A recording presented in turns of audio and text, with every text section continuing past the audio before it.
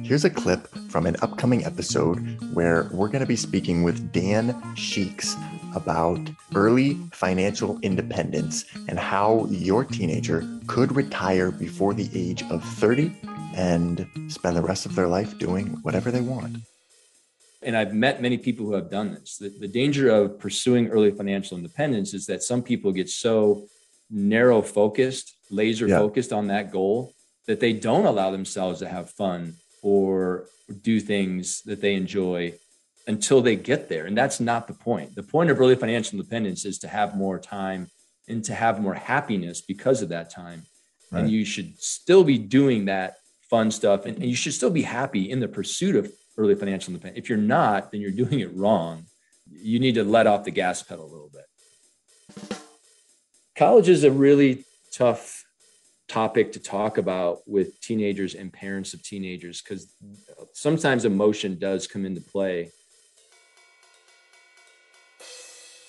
So most people are familiar with a budget. You take out a piece of paper and you say, all right, for the month of January, I'm gonna budget this much for my rent, this much for my food, this much for my entertainment, this much for my gas. And you try to make it so that your income is more than your budget. You're not spending more every month than you make. And there's nothing wrong with the budget. I'm not knocking it, but it's not the best strategy. The best strategy is to track your income and expenses. And there are many different free apps that will do this for you. And they're really slick to use.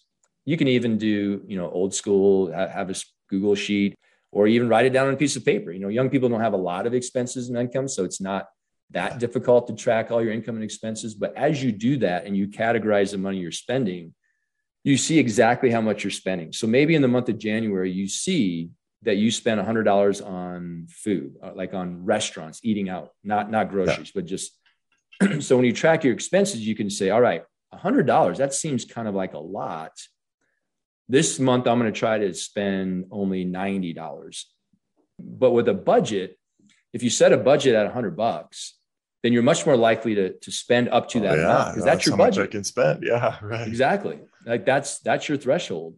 But when you track your expenses and you leave the budget out of the picture, it's more of a mind frame of, how do I spend less? Yeah.